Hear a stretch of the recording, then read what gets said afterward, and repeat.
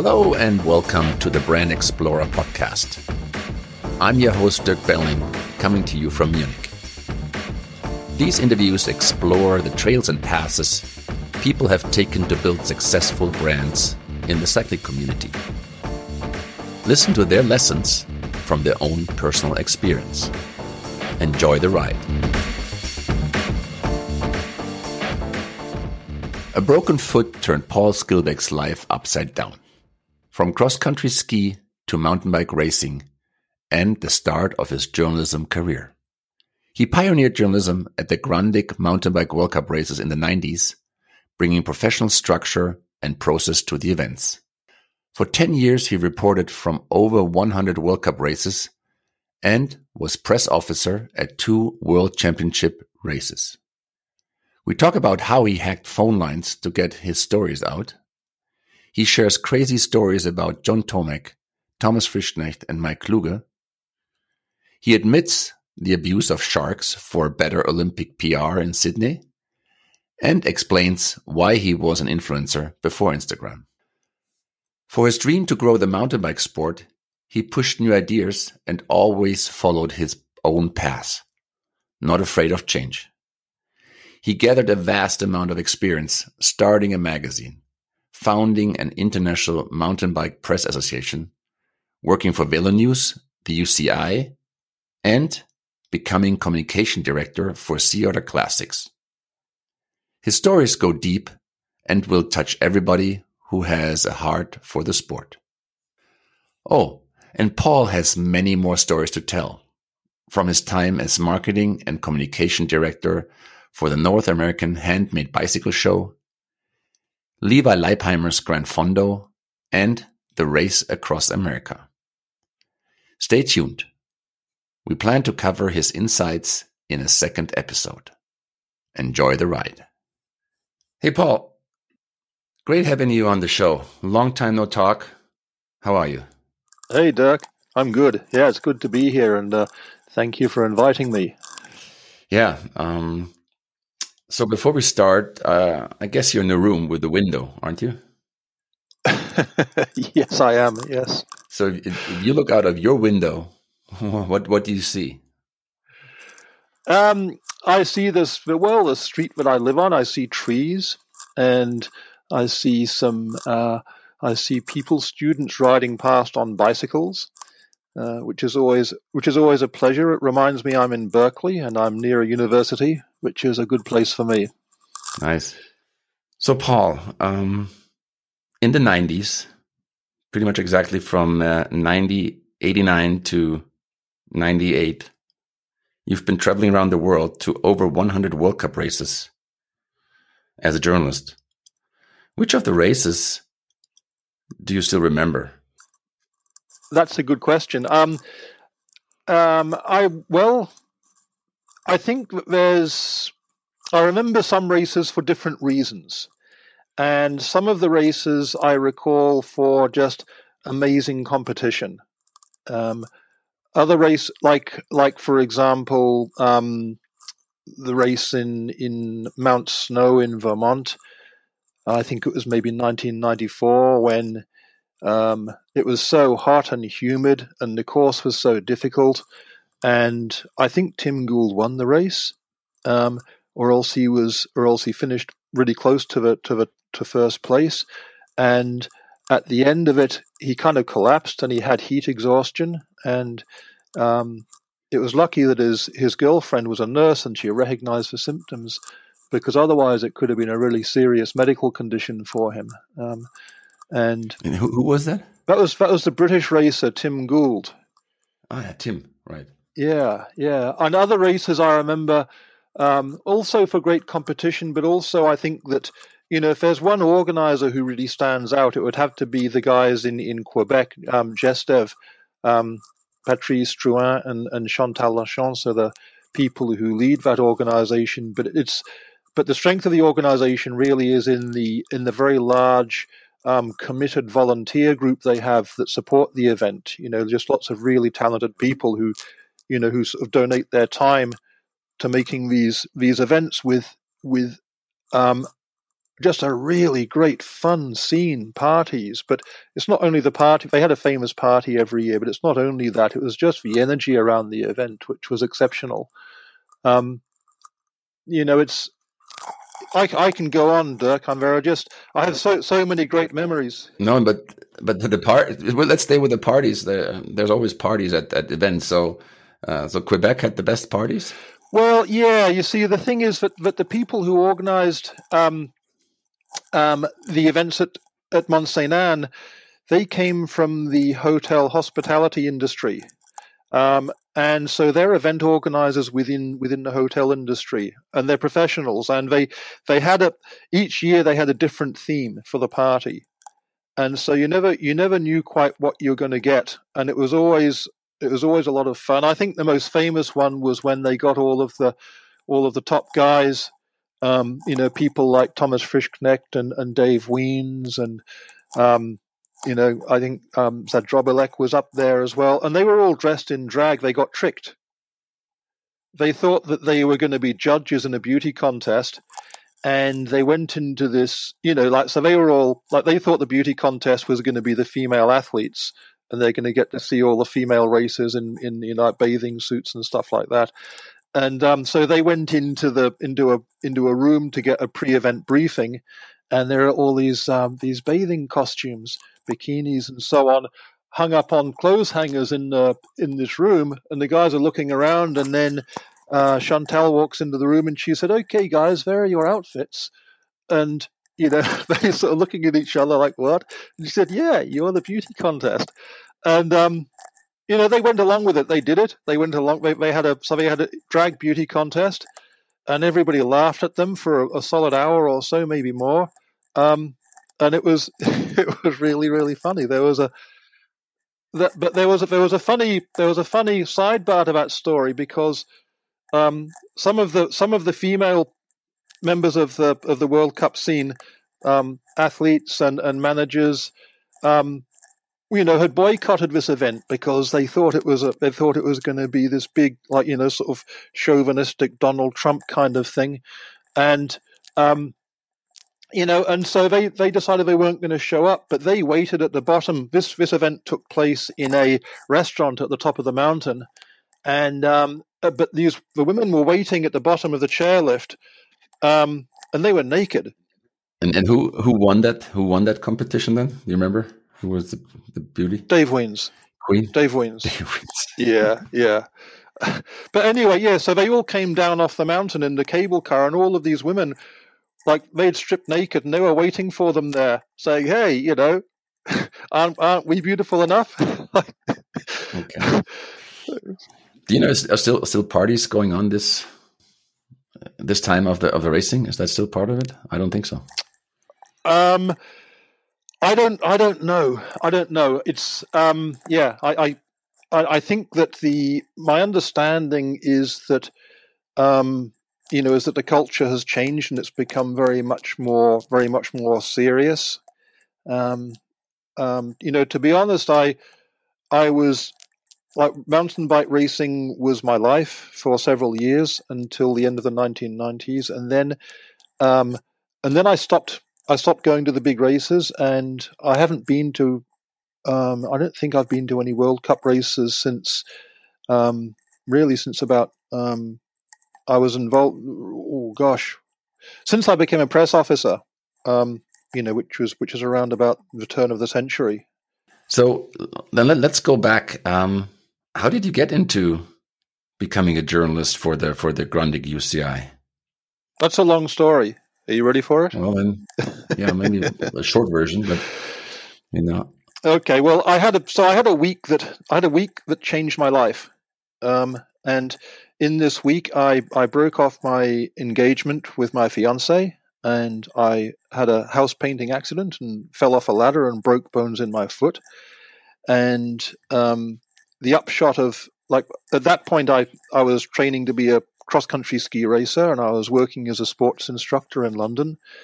And at that point, I thought my life was over. It was a very dark few days. I left London, and because I needed some time to think about things, I went to stay with my sister, who lived in a big squat in Amsterdam. And one of the guys there worked as a cycle messenger in London, and he suggested that to stay fit, I could just get a job as a cycle messenger, stay fit, earn money. And so I did that. And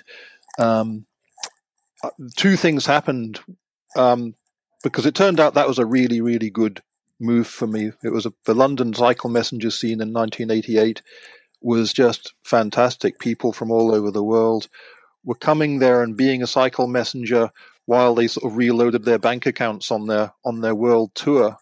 And they all had interesting stories to tell. I wanted to make a record of it for personal reasons. So I started this, with two other guys, we started this fanzine called Moving Target. And Moving Target was a magazine. Yeah, magazine. Magazine. Yeah, little okay. A5 format magazine, printed in black and white. And that became a thing, because like in 88, being a cycle messenger was a really trendy thing to do. And the economy was really hot back then, certainly in the UK anyway. And, things were just booming. And I started to get contacted by cycling magazines asking to write articles for them, and so that sort of brought me into journalism. And at about the same time, we had a race for the cycle messengers, and I happened to win it. Not like the top guys weren't necessarily there. There was one guy in particular, Paul Hinton, who was that weekend he was off competing in a pro level mountain bike race in the UK. And he heard that I'd won the messenger race, and so he came to me on the street and said, "Hey, why don't you try out with my team, which is the Fisher UK team?" And so I did that. I got a sponsorship to race, and with that team, and so I started going to the big races, like the top races in the UK. And at that time, the big international race came to London. It was called the Grundig Challenge, and I competed in that event. And then I went to more of the Grundig Challenge events in continental Europe, and quickly realized that I wasn't going to get on the podium. I'm really too big to be a mountain bike racer. I'm good. So you were racing then against Frischi and Tomac and. So Frischi wasn't allowed to race on the World Cup circuit back then.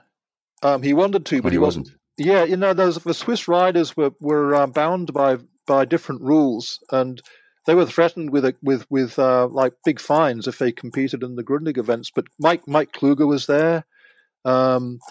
Mike Closer, who was then the world champion, he was there. And we had the British riders, Gould and Baker. They were sort of like top ride. They were winning those races. You had people like Volker Krukenbaum and Jürgen Spreek. All these guys were, Bruno Dazier. A lot of people who'd come from the cyclocross world into mountain bike racing then, and so the races were really fast. Or like top cross races were there. And how long were they in timing? Do you remember? Sometimes like 2.5 to 3 hours. They were longer races then. But yeah, and I was too big to ever think about getting on the podium. Too slow on the climbs, and so I decided I was going to focus on the journalism, because at that time nobody was writing much about these races in the magazines, and they were so much fun, and it was such a vibrant world. I thought I've got to tell people about this. It's fantastic. And so I contacted several cycling magazines and offered them stories, and everybody accepted. And so I just became more of a writer than a rider. In the first year I was doing it seriously, in 1990.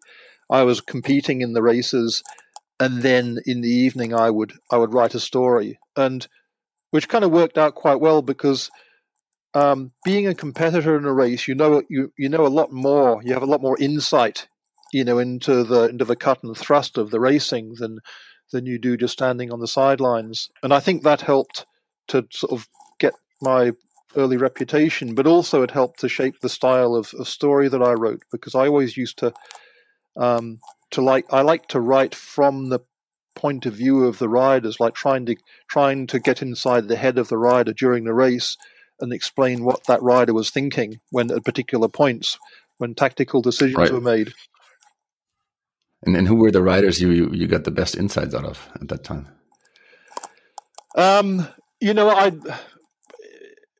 Mike Kluge was probably my favorite rider to write about, because a lot of crazy things happened to him in the race, and he was very open about what was crazy. What was crazy? Yeah.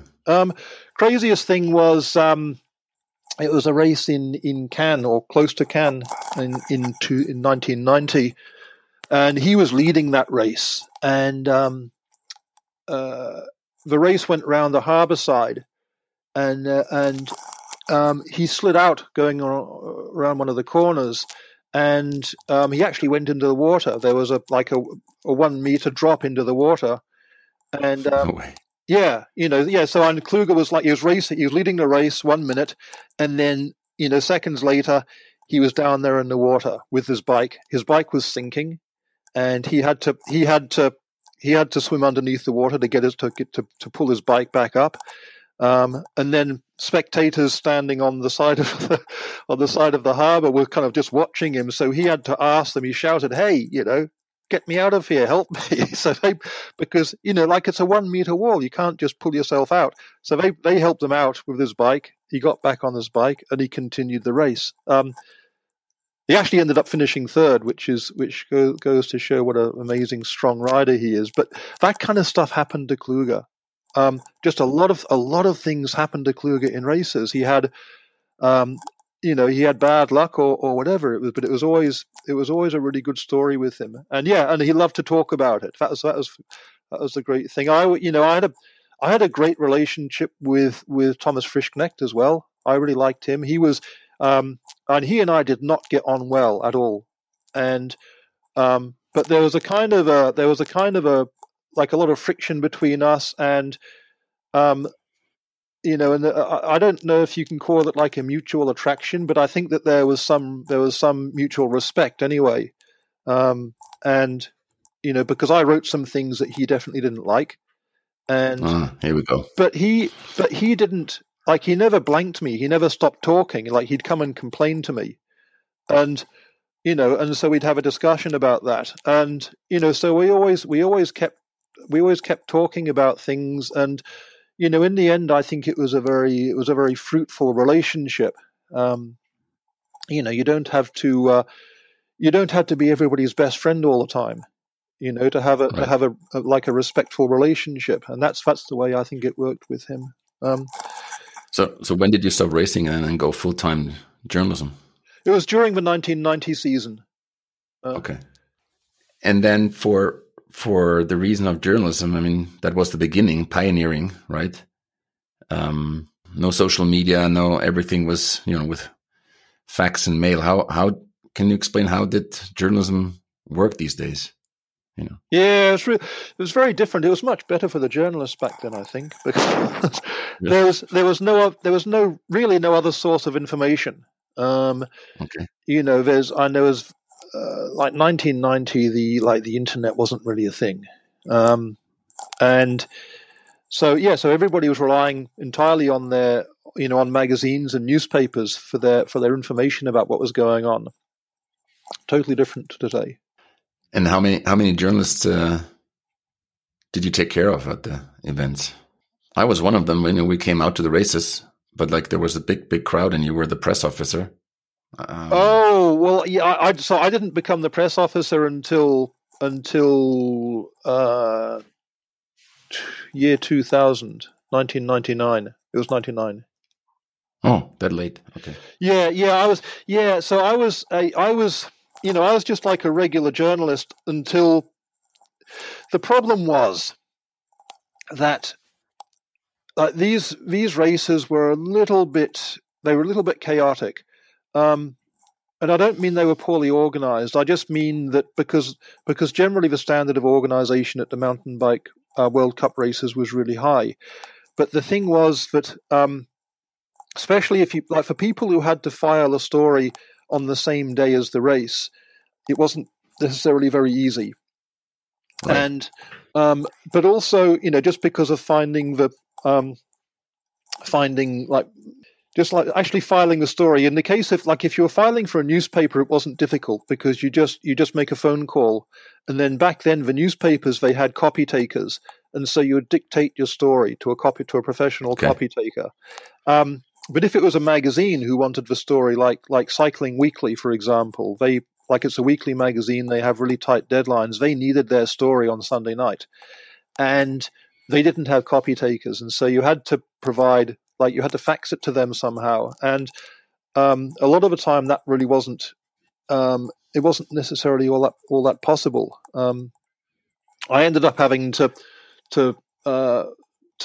plug my computer into the phone line in the press office at these events. So the first thing I would do at these events is I'd arrive in the press office, I'd go to the phone jacks, and I'd unscrew the phone jacks, and I'd put the alligator clips on the line to find the two wires. Like, you've got to get the red wire and the green wire, and you've got to get them in the right order as well, in order to be able to use the phone line as a fax line, to send data rather than voice. And so that'd be the first thing I'd do. I'd get a connection. But then the other issue was course access. A lot of the times, because you've got single track sections and really remote sections which you can only get to by hiking or on a bike, and a lot of the organizers, they would. It wasn't necessarily the organizer; it was more the volunteer staff who were doing course marshalling. They wouldn't let you onto the course. Like, if you're a photographer, well, you must have felt this. I know that all the photographers felt it. You couldn't always get to the best places for pictures, and the same with me with words. There were certain places I needed to get to in order to be able to create the full picture of the most important tactical moments in the race. And so in the end, what we did is, because I went to the UCI technical delegate, who was then Chris Payne, and complained to him about this and explained why it would be so much better in terms of the pictures that photographers could get and the richness of the stories that we could write if we had better course access. And Chris said, well, look, Paul, you're just one journalist. Why would I listen to you? I need to know that everyone's feeling this. And so I started an organization called the Mountainbike Press Association. And of course, everybody wanted to join that because we all had the common purpose, to make course access better and press room conditions standard, so we knew what we were working with. So I started that, I think, in about 1995 or 96, and I remained the head of that until 2000, which is even after I'd stopped being a journalist. My first press officer job was offered to me by the people at Mont Saint Anne at the World Championships, and that was as an assistant press officer. And they had Suzanne Roy, who was the PR head at the Mont Saint Anne ski area, and she was just real super pro, really, really good at everything that she does. But she didn't have a great deal of experience of media operations at a mountain bike event, like finish area protocol. Getting the rider from the finish line, into the through the scrum of photographers, into the press conference, and then from there to the podium.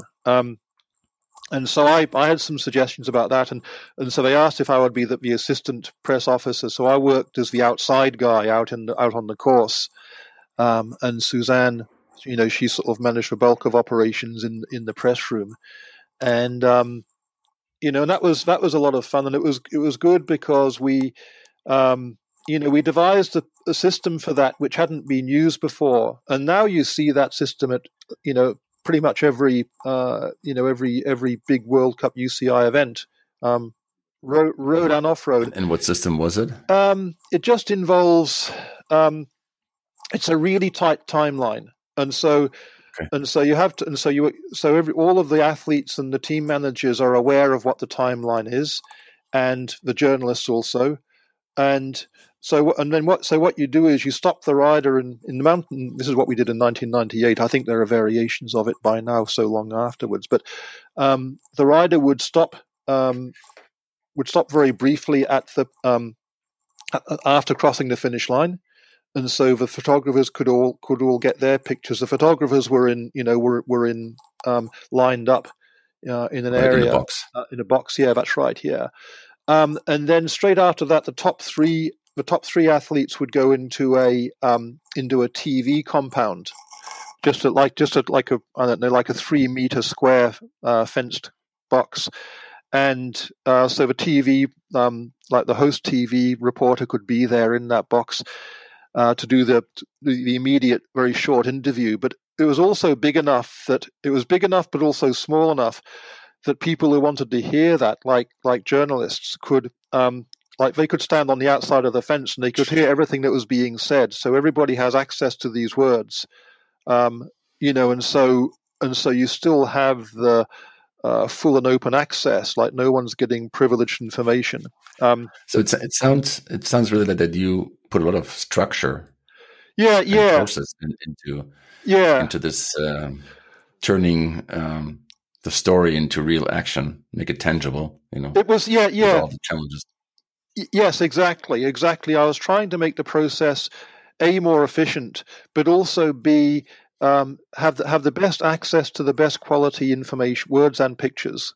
And so the idea was that the information that we can present, the very best information, most interesting, most fun, most engaging content. Because my theory was that my hypothesis was that the event in some ways didn't really take place on site. That the event took place in the media.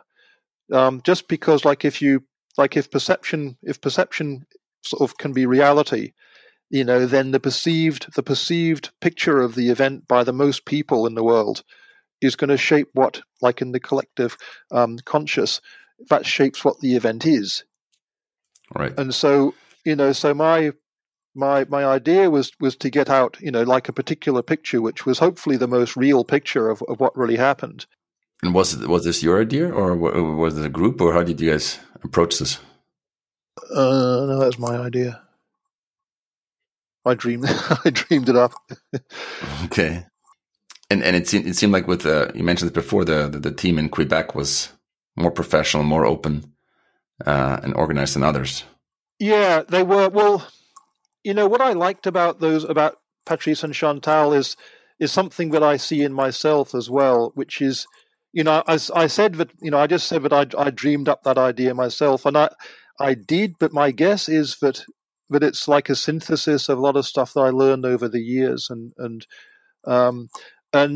people at Mont Saint Anne were like that as well. Is that they're always looking for, like, they're information sponges, and so if you go to them with an idea and say, I think you could do this better, like, they don't give you any pushback. Like, there's no ego, like no fragile ego involved. Like, they're just all about doing it better. And if you talk to them, they learned a lot from their friends in Cirque du Soleil.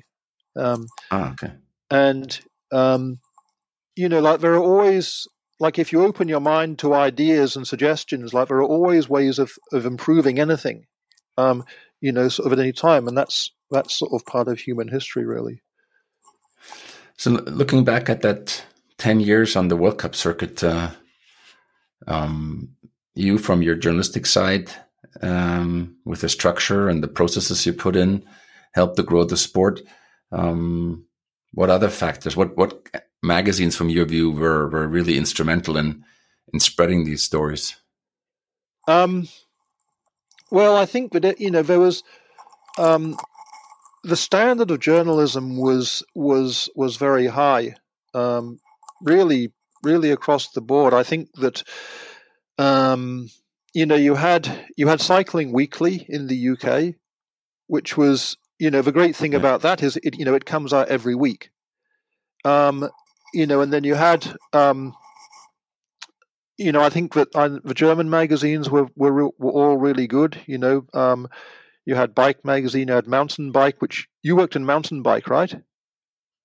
Right, Mountainbike, and Right. then there was also Carl Gross's magazine, Bike Sport News, which was very racing focused, and and then. And the nice thing about the monthly magazines is that they can use pictures bigger, and they did use pictures bigger and better than the more frequent magazines like the weeklies. And and it's really the picture that tells the story. You just convey so much with a really good picture. So and I think that. And the world's number one magazine at that point was Velo News. That was the magazine that everybody, on people in the UCI, kept on talking about Velo News, and it was available in the UK. It was quite easily to get it in continental Europe. Of course, it was big. It was that was the magazine that was really read worldwide, and they hired me in after the 1992 World Championships in Quebec, Bremont, and. So I worked with Velo News until they until they fired me for working on on another magazine which became quite influential, which was that was just a season guide, like a World Cup guide. It was called MBG, or Mountain Bike Guide. Nice piece, shiny paper, glossy. Yeah, exactly. That was that was like a showcase for.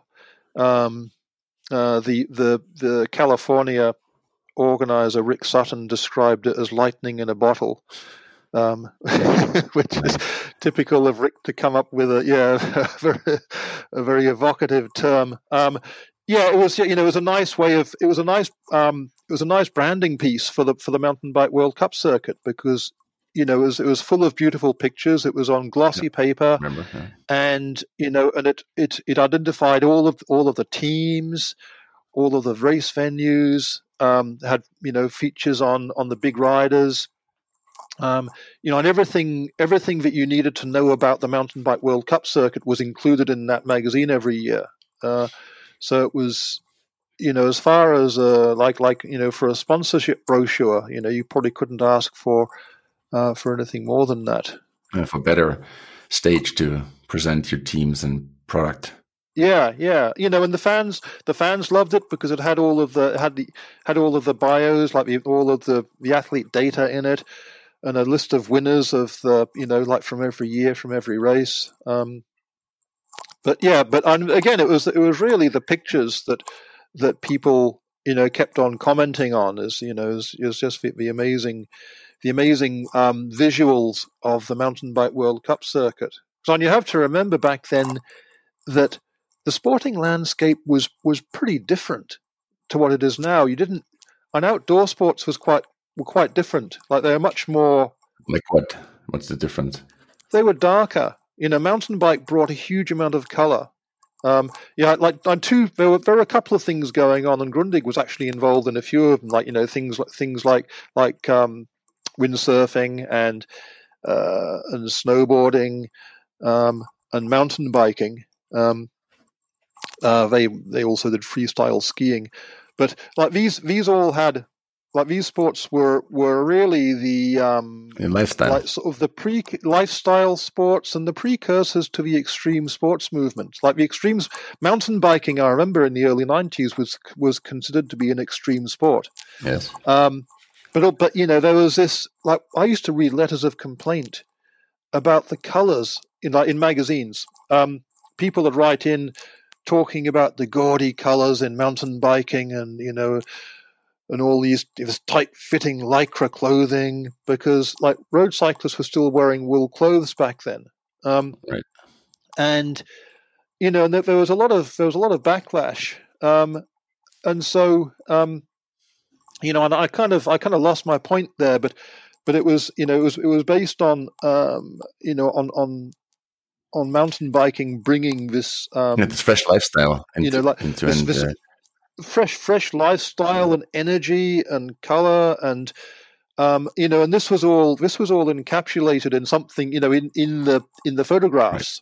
That's what I was coming to, from the events. And so these photographs then were much more, I think they had a much greater impact back then than they do now, because people have become accustomed to it. It's not a new thing anymore. It's something which, people accept. They aren't, so they're sort of people are looking for, like, we're always looking to something new to have a big impact on us, to give us like a wow value, or, I haven't seen that before. Amazing. I mean, to your point, you remember Uli Stanziu, right? Who's been the publisher of Bike Magazine, took exactly that wave. He had started a magazine with surfing, then with snowboarding, and then mountain bike, to bring this new lifestyle. Exactly. And you could see that very much in the design of Bike Magazine. He was, I think that he was really the leader, I think, in that style, because he did that more than any other magazine I saw. Yeah. Including the UK. And I think in my opinion, the two leading magazine publishers in the world are UK and Germany. They have distinctive styles, but I think that if you're looking for the top quality magazines, those are the two countries you go to. And Stanchu was really, in the mountain biking, I think that he was, he was somebody who everybody could learn from. Yeah, definitely. I did a lot. And I'm saying that from the perspective of somebody who's a professional working in the field. Like for the customers, he was, like for the audience, he was just like, his magazines are just fun to read, really enjoyable, clear. And on clear, yeah. And so thinking back, like some magazines we talked about, like what brands come to your mind that helped shape the mountain bike growth in the 90s through racing? That's an interesting question, because you had US brands and also European brands, and it's I would say that there was that both contributed, really, in my opinion, in an equal amount. I think that and Scott Europe did a huge amount in promoting the image of mountain biking. They were a big sponsor of the of the Grundig series. It's funny talking to people. As I live in the USA now, and it's funny the difference I have talking to people in North America compared to talking to people in Europe. And the perception in North America really is that mountain biking was very much a North American thing. People in Europe tend to see mountain biking as something that started in North America, but very, very quickly became a global phenomenon. Right. And and in terms of branding, I would have to agree. But I'm very certain. Is this still the case, or it was in the past? People still in the US think that it. Well, right now the biggest brand in mountain biking is Red Bull, which is an Austrian brand. They're the their name is, like, if there's one name who you would associate with mountain biking right now, it would have to be Red, because like you see their banners all over the biggest events. So, but in terms of equipment, like bicycles mainly, and the US names are huge back then, and Gary Fisher. Well, back then it was just Fisher, and you had GT, which came along a little bit later. Diamondback was a really big. The companies who were sponsoring the big teams, and certainly those were the only European brand, I would say, that really competed with those on the same level would have been, I might make a mistake here in saying the only one, but Scott was certainly the biggest of the European team. And the Peugeot team, that was quite strong, but it didn't really have the same impact, I would say. It wasn't quite on the same level. And they had a great racing team.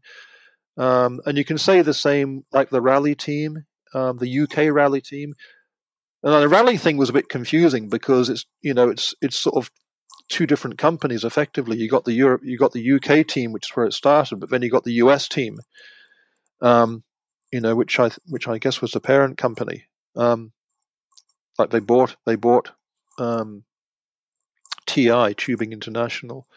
Funny story about the rally UK.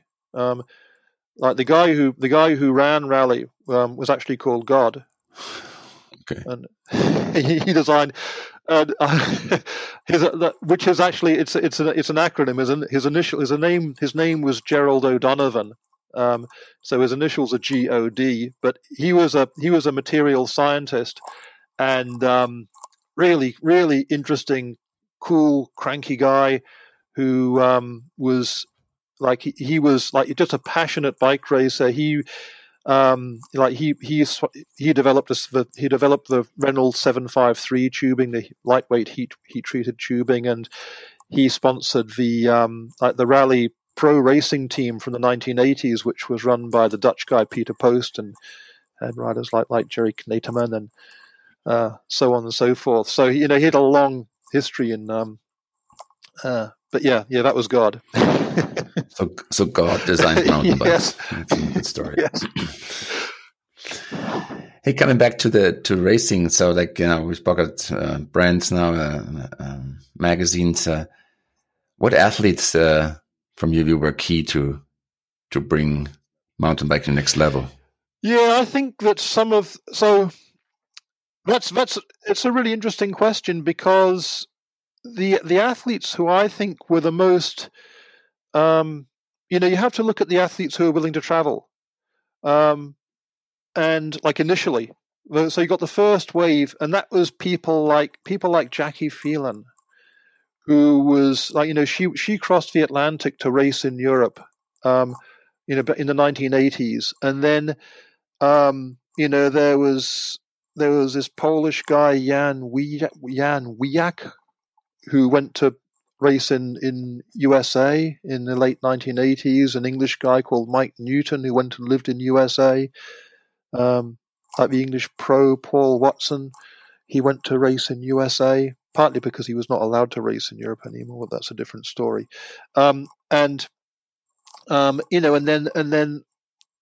other people like Mike Closer was probably sort of one of the biggest names to cross the Atlantic from USA, and then he won the world championship. Sarah Ballantyne, she did the same, and the biggest name of all back then was John Tomac.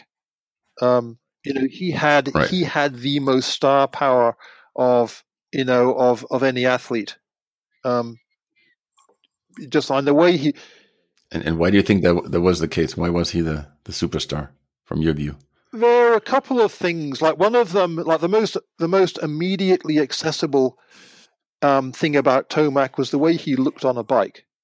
If anybody was born physiologically to be on a bike, it was Tomac. He just looked right. He looked like he was part of the bike. It was just pretty incredible. Like so many pictures of Tomac in a sort of perfect position and balance on the bike. But also he had an unorthodox, like he had better skills than most of the other cross country racers. And I'll tell you a story about Tomac from the 1991 World Championships in Italy in Il Ciocco. Yeah, because I thought I was going to see. We were driving. He hadn't won the downhill race. He won the cross country the day before, and he thought the next day he was going to win the downhill, but he got second, and he was just so full of frustration over that result. And I was in the press van driving back down to the main press center after from the venue, and this is a famous, like the Il Ciocco climb is a very famous climb in road cycling. It's been like the scene of many great battles in the biggest Italian races, the Giro d'Italia, for example. And so we were descending this. It's a steep mountain road with lots of switchback turns on it. And we were descending this road, and Tomac comes shooting past us on this bike, and then coming around, we're just, like, I don't know, 30 meters or so from a switchback corner, and a vehicle suddenly comes around the switchback coming towards us, and there wasn't really enough room for Tomac to get out of the way of this vehicle. And, things were happening so quickly. He was going fast. The vehicle coming up the hill wasn't going particularly slowly. And I was sitting in the front seat of the press van, and I thought, oh my God, I'm going to see the accident that ends Tomac's career. This is terrible. And I just had that horrible feeling in my stomach when you're about to see just a horrible disaster. Right. And what Tomac did was just, it'll live in my mind forever. He didn't even tense up. Like, you could just, I was watching him, I was watching his shoulders and everything. He was just calm, and he was traveling at like, I don't know, 40 kilometers per hour or something like that. And he immediately put his bike into a fully sideways slide. So his bicycle was perpendicular to the direction of the road. So he had both wheels, front and rear wheels, sliding on asphalt. And he let the bike slide like this for a few meters.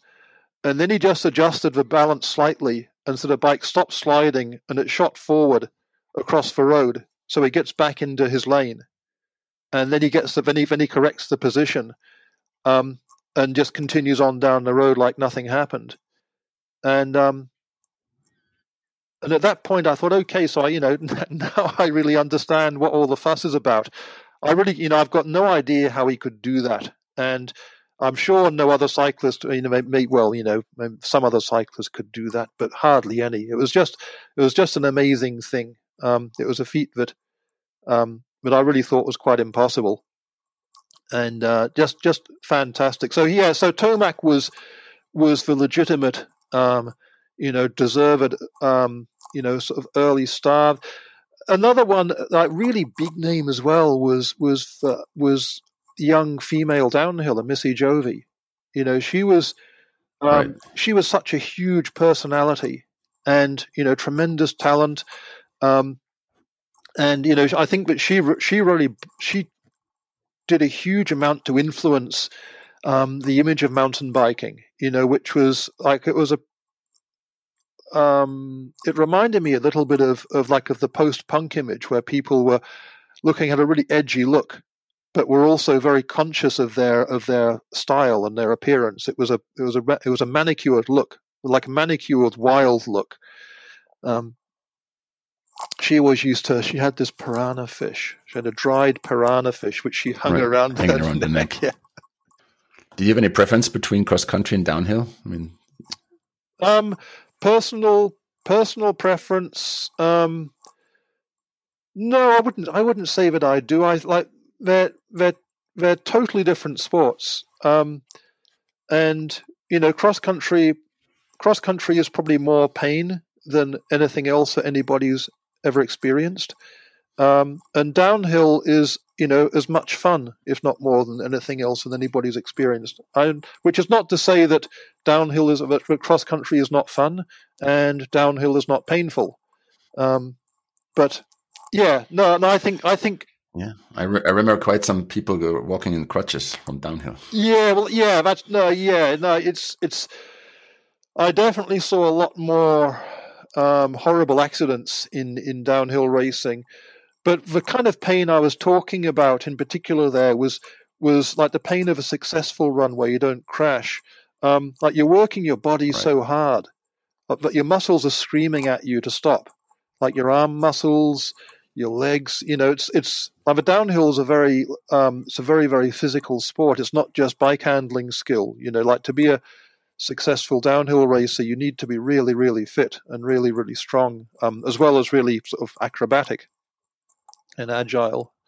But no, it's like, for me, so I picked up something from the great British racer Tim Gould way back when, back in the 1980s, because he'd come from a cyclocross and road racing background, and and I asked him, what he thought about. There was a lot of prejudice back then, in road racing, particularly about mountain biking, and I asked him, what he thought about all that, and he said, "Oh, I don't know." He said, "Look, as long as you got two wheels and a chain and it's human powered, it's all good by me." And and that's sort of the way that I feel about cycling as well. I've done track racing myself and road racing. I've done bike touring.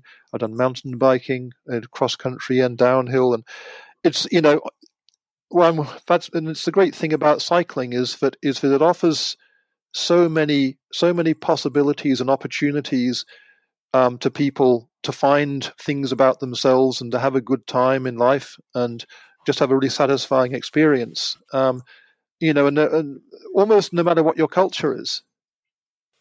And so, the racing played a big part. Those first 10 years, and you played a big part in bringing that structure and organizing it and bringing the stories. But then, you also made a big impact into events. Can you share some of like your start and your work at Sea Otter, for example? So I didn't get involved in Sea Otter until that event was already really big and really established. Okay. I got involved in Sea Otter and I started working on that, I think, in 1999.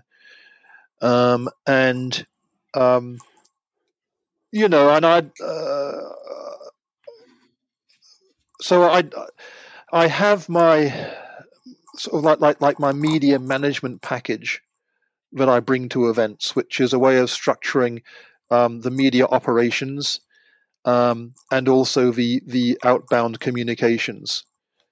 And so that's something that I think that I was able to to add something small to to a huge event like Sea Otter. But that was and really Sea Otter was something that I considered to be a great learning experience. For the main creative force in Sea Otter, that was organized by really two people, Frank Johannan and Rick Sutton. And Frank was he was the administrative talent in that organization, if you like, and Rick was the creative director.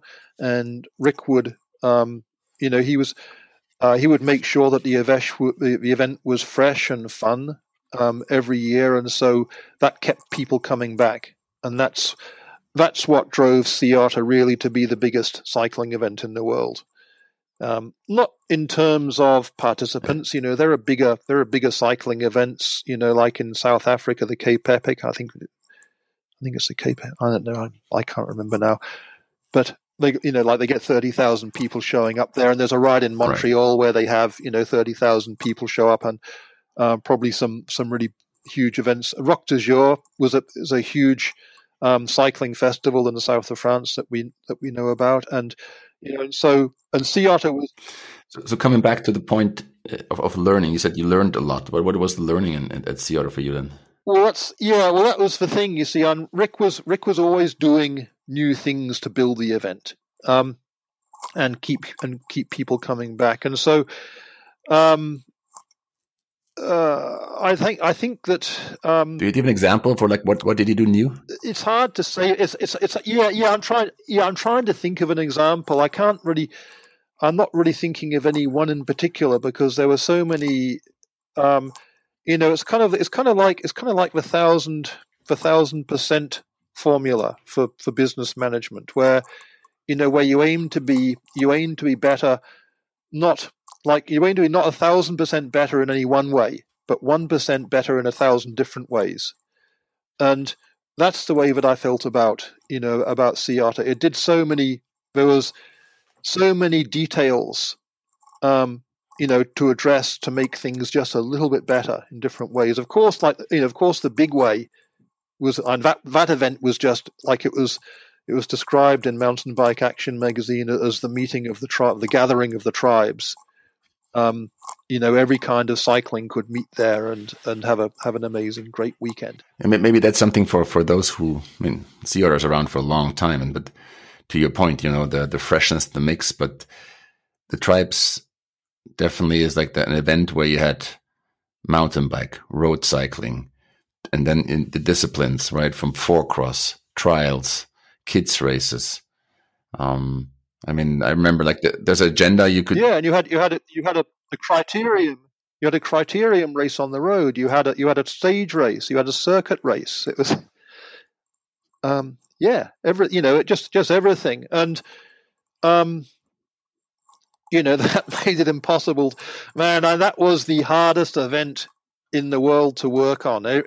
Everybody who, seriously, that was, and I've done no other cycling event that comes even close to the Sea Otter for being a difficult event to organize.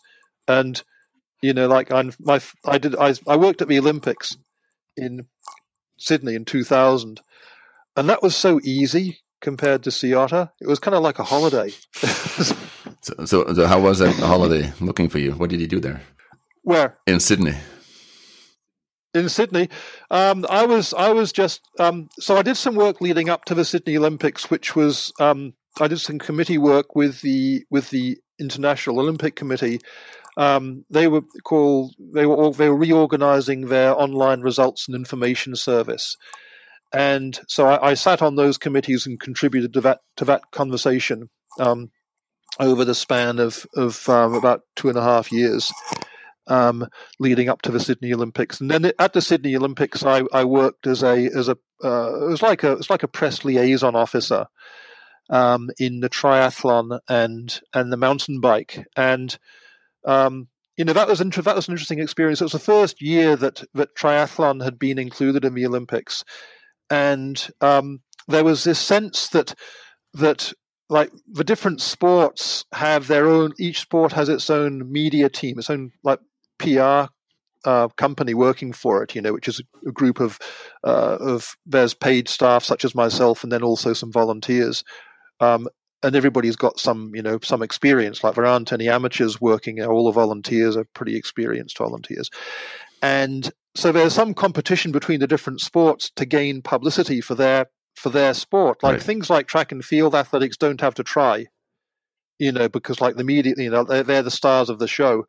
But like new sports like triathlon, like you're sort of trying to nudge your way in there. And so we found this really great opportunity. Some naval divers from the Australian Navy, they had a base quite close to the Sydney Harbour where the triathlon was taking place, and the naval divers wanted to get involved, and so they approached the race director and said, "Look, we've got this shark pod equipment. Like, could we swim along with the triathletes, like wearing our shark pods? And what's a shark pod anyway?" And so a shark pod is something that you wear on your back. It's a bit smaller than a football, and it emits these electromagnetic waves, and these waves they mess up the navigation equipment of sharks. And so the sharks just swim away, and so it's a shark deterrent. And I asked one of the divers, "Hey, what does it feel like when you're wearing one of these shark pods? It's putting out this strong magnetic current." And he said, "Well," he said, "it's a bit like when if you have fillings in your mouth and you chew on tin foil." I was okay. So I don't think I'll be wearing a shark pod myself. But anyway, so was there really danger of sharks for the swimmers? Right, that's the question. Because I said, we had a meeting with the race director of the triathlon, and he said, "Yeah, let's do this. It's a great opportunity for us, and we can promote this, right?" And I said, "Hell yeah!" And so the first thing though, is to call the Sydney Harbour Authority and talk to them about sharks, and they said, "Well, here's the thing. Yeah," he said, "it's September, and we do have sharks in the Sydney Harbour in September, but they aren't any of the types of shark that that ever attack humans." And so, so that's okay. We'll no job for the Marine guys, huh? We'll still go along with the story though. Like, we're still going to go ahead and do this. And so we put out the press release. And so here's the situation in the week before the Olympics. There's a huge amount of expectation. It's like in the host city, it's like somebody's put ecstasy in the water for everybody. It's just full of love and happiness and enjoyment, and then all the media organizations are showing up, the world's biggest TV stations and so on, like BBC World, Deutsche Welt, the Japanese were all there, and NBC is there, ESPN, everybody's there, and they're all getting their equipment and things set up and checking and organized, and they're looking for pre-game stories, something that they can kind of sink their teeth into, and and start to get their media, their audiences warmed up and tuned into the Olympics. And so I put out this press release about the risk of shark attack in the triathlon. That was what the press release was titled: "Risk of Shark Attack in Triathlon Event." And everybody showed up to this press conference. Just everybody. It was there was standing room only. We were surprised, and and we were upfront about it. We said, okay, look, here's the deal. There isn't really a likelihood that anyone's, even without these naval divers, that anybody would get bitten by a shark. But the journalists, they all said, hey, no big deal. This is still, this is a great story. We're running with it. And so the risk of shark attack in the triathlon became the number one pre-games Olympic story. Like sport related. Like there were two bigger stories. One of them was that the economic impact of the Olympics to Australia. That was the number one story. And then the number two story was that the president of the IOC would not be showing up to the opening ceremony because his wife had just passed away. And then the number three story, risk of shark attack in triathlon. So basically, you guys abused the poor sharks to get something. That's right. Yeah, exactly. Yeah. Well, there's some family interest as well, because my nephew runs a dive company in Australia, which goes out looking for groups of sharks. So much for compliance, huh? That was all before he set up that company. Okay. Anyway, so that was what I did in the Sydney Olympics. I was working in the mountain bike as well, which was a that was a really interesting time in mountain bike course development. What made it interesting? It was a transitional period, because you had it was a transition from what's referred to as found courses to what's referred to as made courses. Okay. And so like Glenn Jacobs was a famous course designer from Cairns. Yes. And he was one of the people who really pushed this along, is that you don't go just with the natural terrain. You sort of you base it on the natural terrain, but then you work it in different ways to make it more interesting, entertaining, fun for the riders, exciting for the spectators. And he was I think one of the pioneers in that. Yes. Certainly not the only person, but he really played an active role. And then, and now that concept has been taken. Gary Fisher was telling me recently that Red Bull now, they actually calculate when they're making their jumps and so on. They actually calculate in the wheel size and of the bike in sort of figuring out the exact shape of the sculpture of the obstacle, and there's a lot of sense in doing that. It makes the course a lot safer, a lot more predictable for the riders. So you still get the spectacle of the athlete flying, hurtling through the air, hurtling down the hill, hitting a bump and just popping way in the air. But for the athlete, it's a lot more predictable and thus safer. So, hopefully we see fewer the really horrible, scary accidents, that we've seen in the past, and which is not to. It's not to sort of denigrate anything that was done in the past. It's just it's a necessary part of any sports development. We can see this very, very strongly, for example, in Formula One motor racing. Where the courses and the vehicles have, over the span of decades, have been made much safer. So there's like the risk to the competitors is less. In mountain biking, similar things been done, but on a very condensed timeline.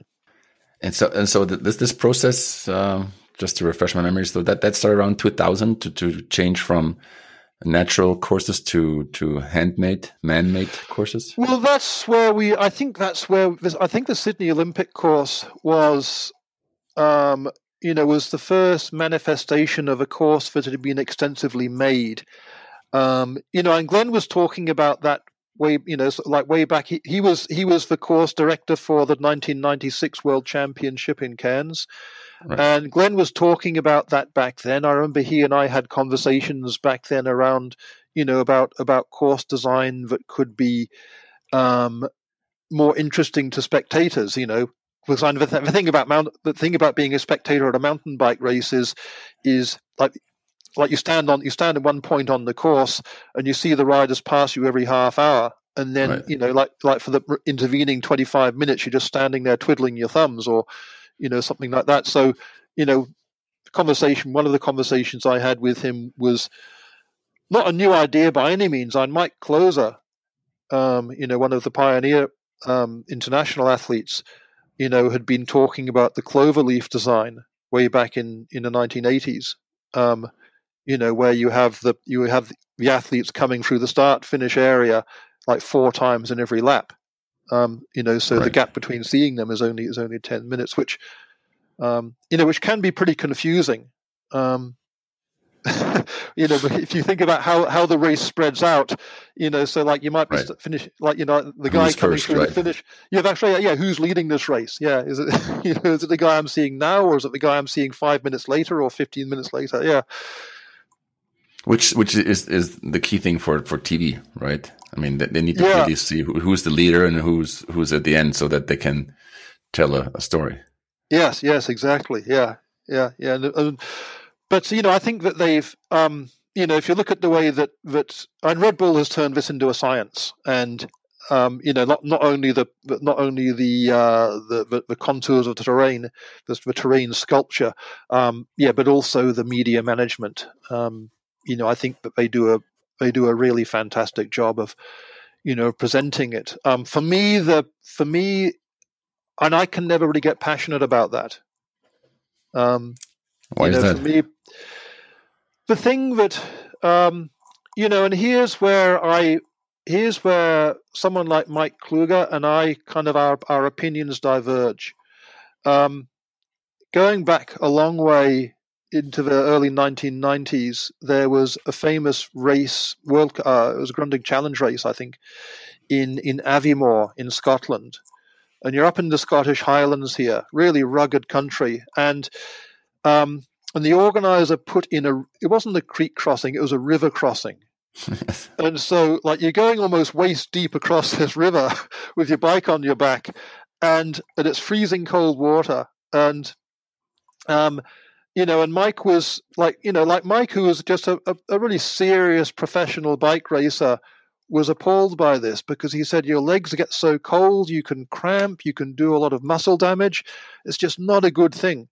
And I don't disagree with any of that. I think all of his points are right. But what I love was the uncertainty of that, and and for me that's kind of like what mountain biking was, and what I really loved about it is that it's a kind of bike racing where you put yourself into nature, which can be quite hostile, and how you manage your bike and your body through this sort of like hostile environment, and you survive it and you get to the finish in one piece. And then if you're really good, you get to the finish in one piece and ahead of everybody else.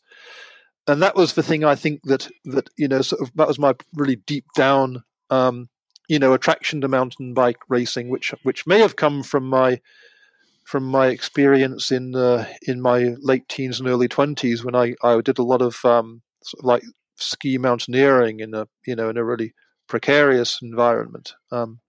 So that's basically when worlds collide. We are survival of the fittest, and Mike's kind of more the racehorse.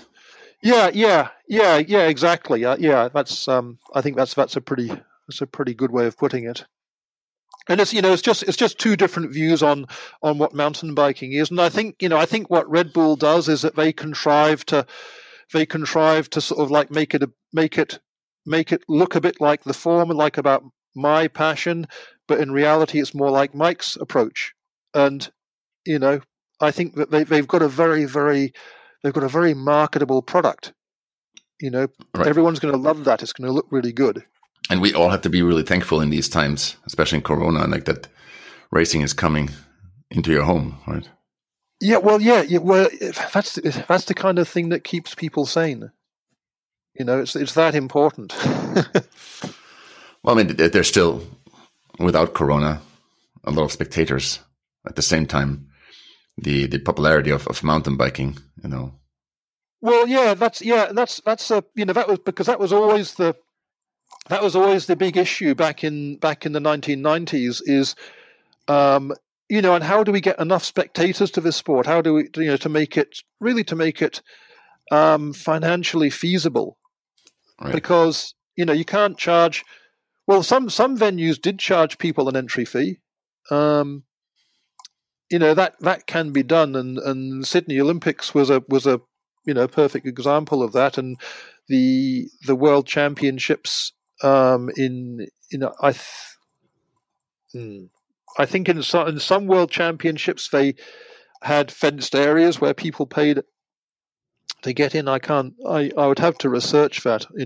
I'm working on a book on the development of international mountain bike sport, and that's something actually that I'll need to research more thoroughly. There are people in a couple of event venues who may have been doing that, and I seem to remember in Houffalize maybe they tried doing that, maybe in Vale.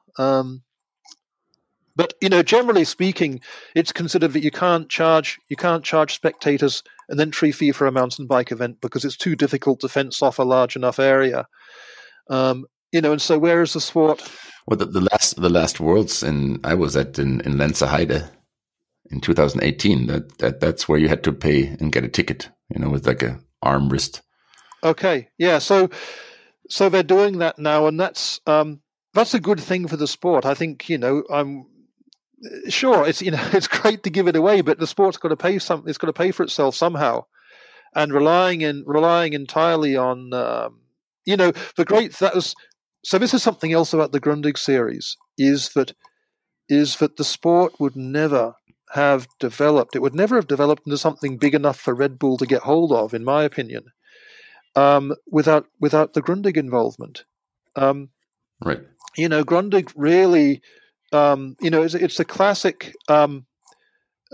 It's almost a textbook marketing case of how to build a sport, like how to build a sponsorable sport. And it takes a huge amount of, like on a global level, it takes a huge amount of seeding investment. And when Grundig finally ended their sponsorship of the World Cup in 1997, UCI hired the two biggest sports marketing agencies, IMG and ISL, to find another sponsor, another series sponsor. Right.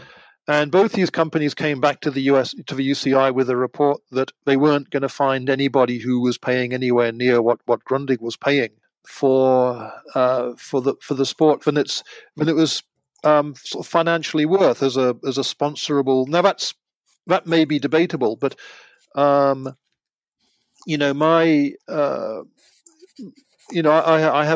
had a sort of a hypothesis about why that might be the case, and I need to research that more. But the fact was that the following sponsors of the sport weren't contributing nearly as much to it as Grundig was, and that made it hard for the event organizers, because the event organizers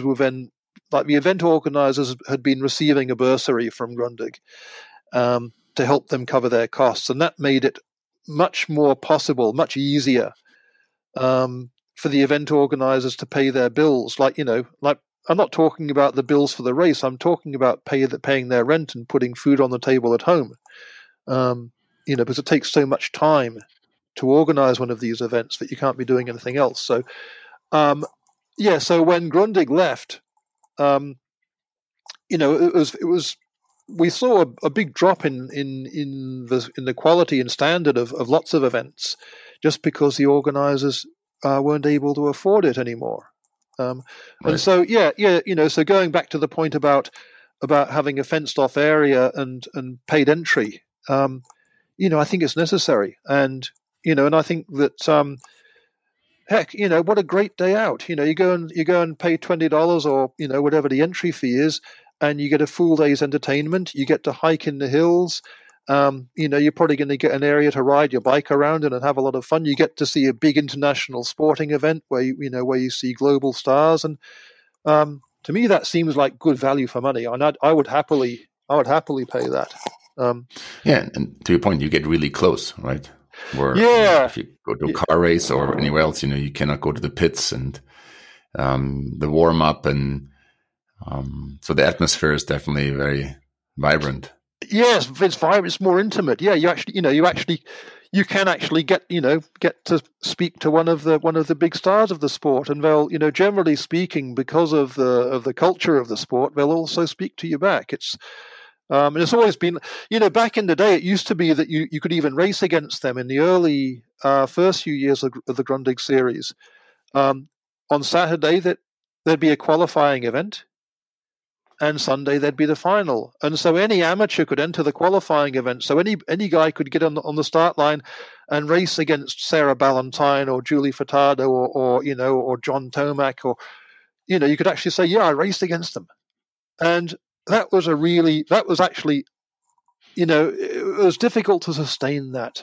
And in the end they had to stop it. But boy, it was so cool when people were doing that, and that brought a lot more people to the events. Just that alone was a huge thing that helped to build up the sport. And I think that when that stopped, there was a noticeable drop off in partly the excitement level at events of the spectators and events in some countries anyway. Spain exception. The Spanish events were just. Those Spanish cross-country events were, talk about the world's best cycling fans. Man, the Spanish are just incredible. Fantastic. So, and remembering those World Cups in Madrid, Barcelona, Madrid, and you'd have 1,000 or 2,000 people running across, running between parts of the course so they could catch the next glimpse of the racers coming by. And to your point, I think that the Barcelona course was exactly the opposite of waiting for 25 minutes. You had one small little hill that they were going up from each side 3-4 times. So you would see him every 2 minutes, right? Going up and down and up and down. Yeah, exactly. That was a great course. It was a great event. I think that was one of the first World Cup events where we saw a really big crowd. Where that was 1993, I guess. And then of course there was the World Championships in Métabier in France, where that was a pivotal event in the sport's development. For what reason? Because members of the IOC showed up to that event to review its prospects for inclusion in the Olympic program, and they were so impressed by. And I don't know what it was like for you getting into that event, but there were so many people trying to get into the venue that all of the roads were jammed up, and for me, it was really stressful because, we had events starting in 15 minutes and I'm still, I'm still like, 800 meters away from the press office in the car, trying to get my car parked. Behind us, there's the Argentine mountain bike team in a bus, and they're trying to get to the start line so they can enter the race. And, it was really just it was an overly successful event. And, but yeah, the IOC members who were there, were just blown away by the number of people. And that was, they just said, okay, this is an Olympic sport, no problem. And boom. And it was, very shortly afterwards included in the Olympic program. And again, to your point, Southern Europe, like France, as Spain, has been a huge fan base for cycling, right? Whether it was it's road or mountain bike. Oh my God! Yeah, Côte d'Azur or anything else, but Metabier definitely was a magnet. Yeah. Metabier was that was, and France as a nation has, like, France embraced mountain biking really, really early on in a way that, that the whole of the USA would be envious of. In that so many, while, like, USA had the Sierra Club, which was, a really great organization, but a lot of members of the Sierra Club didn't want to give up the trail to mountain bikers, and they would actively oppose it. And this was hiking only. Politically, they would show up to meetings and they would complain. And then if they saw a mountain bike, like there was a famous trail made by Charlie Cunningham, one of the mountain bike pioneers, called the New Paradigm Trail, and it was a beautiful trail on the back of Pine Mountain in Marin. And he spent a lot of time making this trail. It was secret, and it was a really, really fun trail. It was sustainable. He'd done a lot of buttressing and put in drainage channels and so on. So if it rained, it wasn't going to cause erosion. And a group of people from the Sierra Club, they found this trail and they went out and they spent, like a working party, spent a full day destroying it. And they left trash on the ground. France didn't have any of that. Like, France had a much more open mind towards mountain biking, and it was, hey, le plein air, get out and have fun, and so suddenly mountain biking was included in all of these outdoor facilities around France, like ski areas, but also trails, like hiking trails were open to mountain bikes, and maybe there was some resistance which I didn't hear about, but I do remember mountain biking gets the green. Now, I was living in England at the time, where we were having some of the same problems that the Americans were having with in trail England. access. In England you call them ramblers, and I even got I got pushed off my bike, on one occasion by some rambler guy who just didn't like me being there, and it was a physical assault, and. But France they didn't seem to have that, and for that reason, the mountain biking developed in France at a very rapid rate, just because, the trails there, the facilities, the opportunities for mountain biking were so splendid, and so easily accessible to so many people. And it has never stopped, right? No, that's right. Yeah, well, on any country in the world, it's hard to imagine any country in the world loving cycling more than France. I mean, you might say Italy, but and Spain.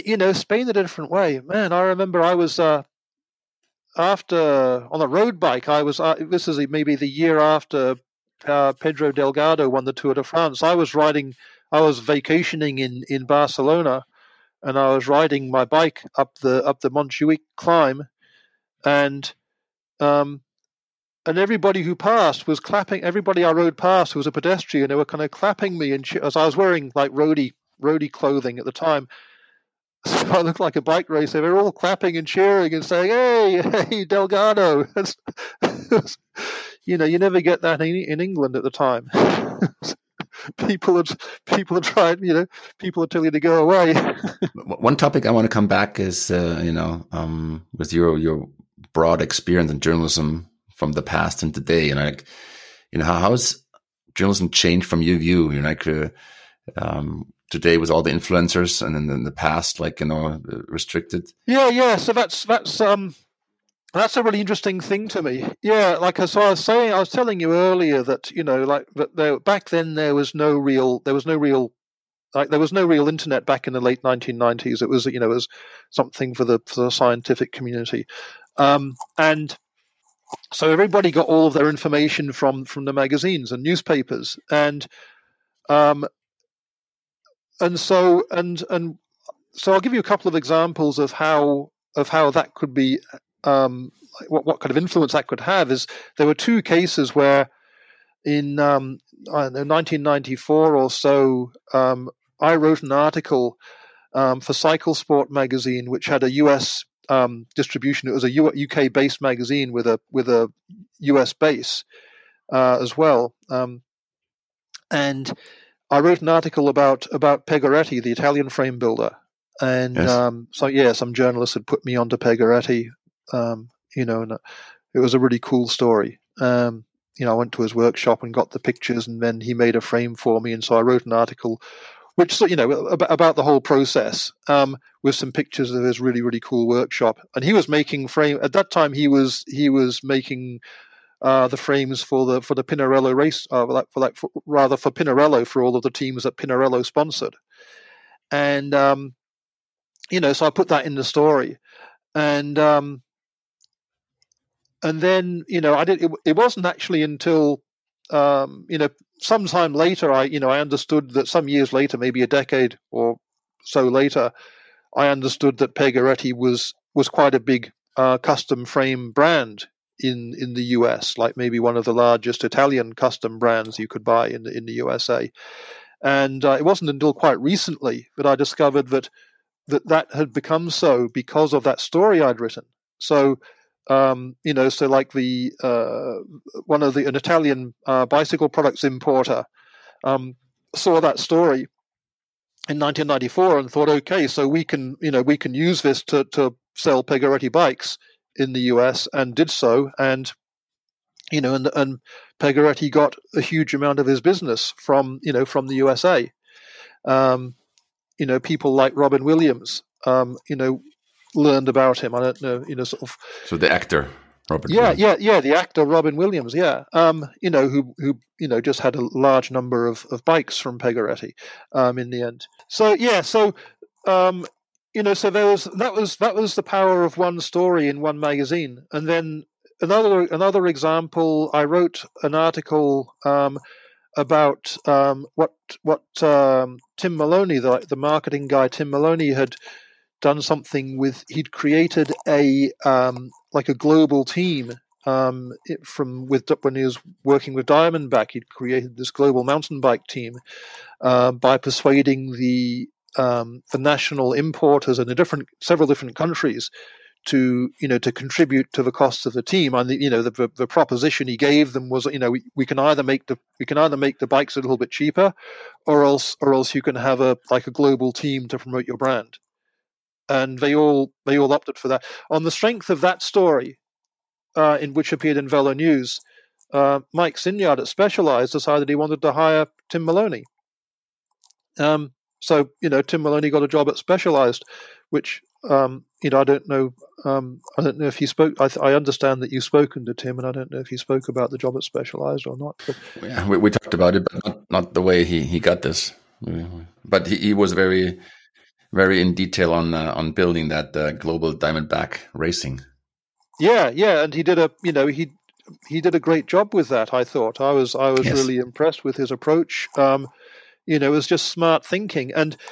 But going back to the influence of a journalist now. So what I was as an influencer, I was kind of influencing. I was promoting other people. So okay. Like Paul Skilbeck, journalist, was not particularly a brand, but what I contributed to, to the success of Pegoretti as a custom frame builder in the USA, and I influenced Mike Sinyard to be interested in Tim Maloney.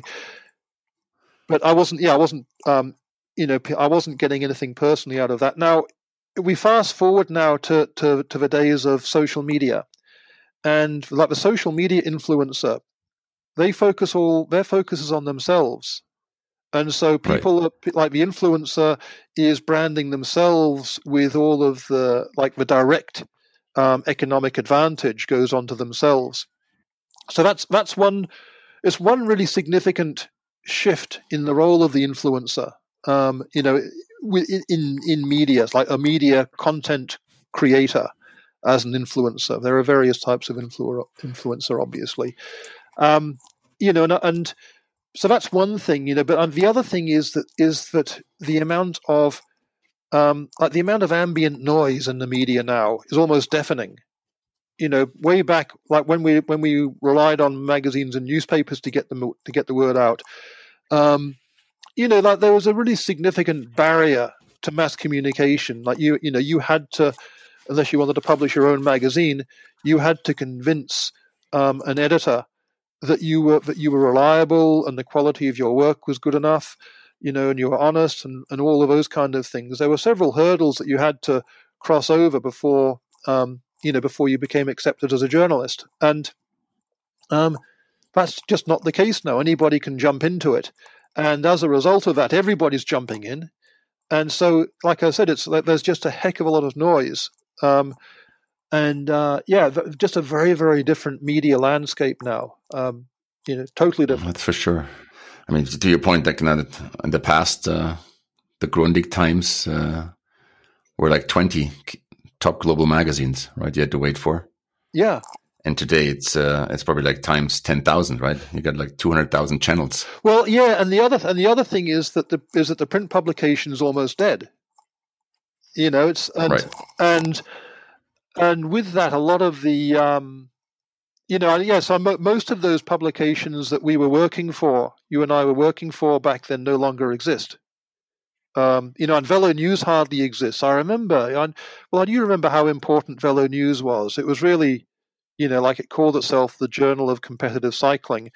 And if you wanted to understand what was going on on the international race scene, you really had to read Velo News. And that's, and Velo News as a the print publication's gone. I think they may have revived it recently, but it just disappeared with the flood of cycling internet stories and websites. Yeah, definitely got replaced. Like many other things before and after. But I think the internet hype. Yeah, it did. But I think what's happening, what we're seeing happening now, though, is like a reconsolidation of information sources, simply because it's we're coming up against the same original problems, which were, how do we pay for this?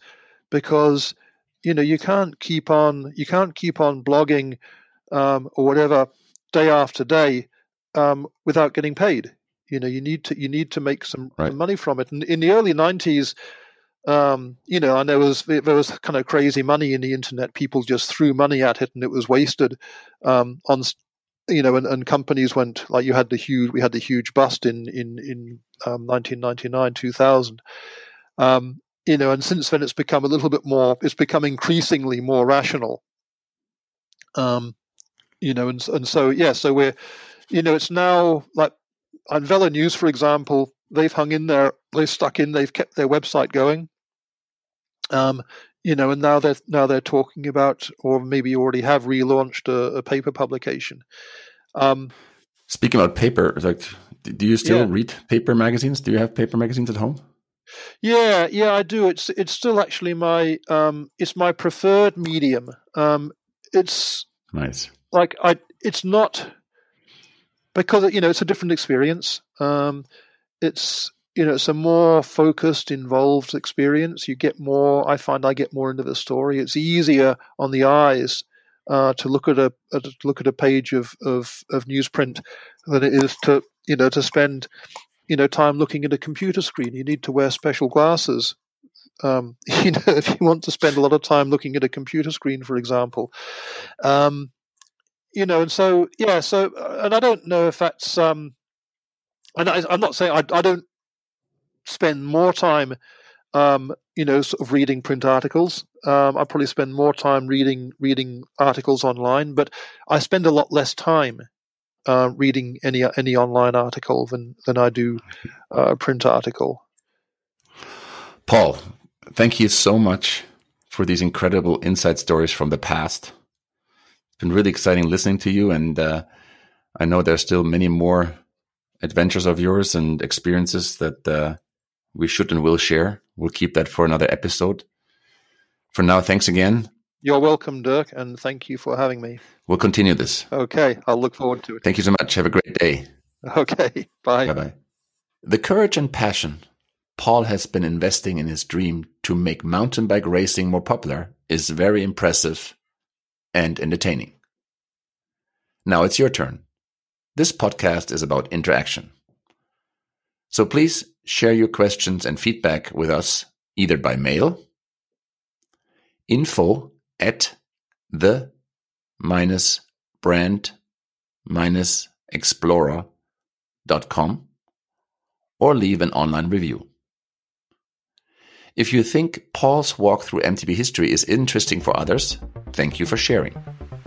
You find more episodes under the Brand Explorer webpage. Thank you for your time and interest. Take care.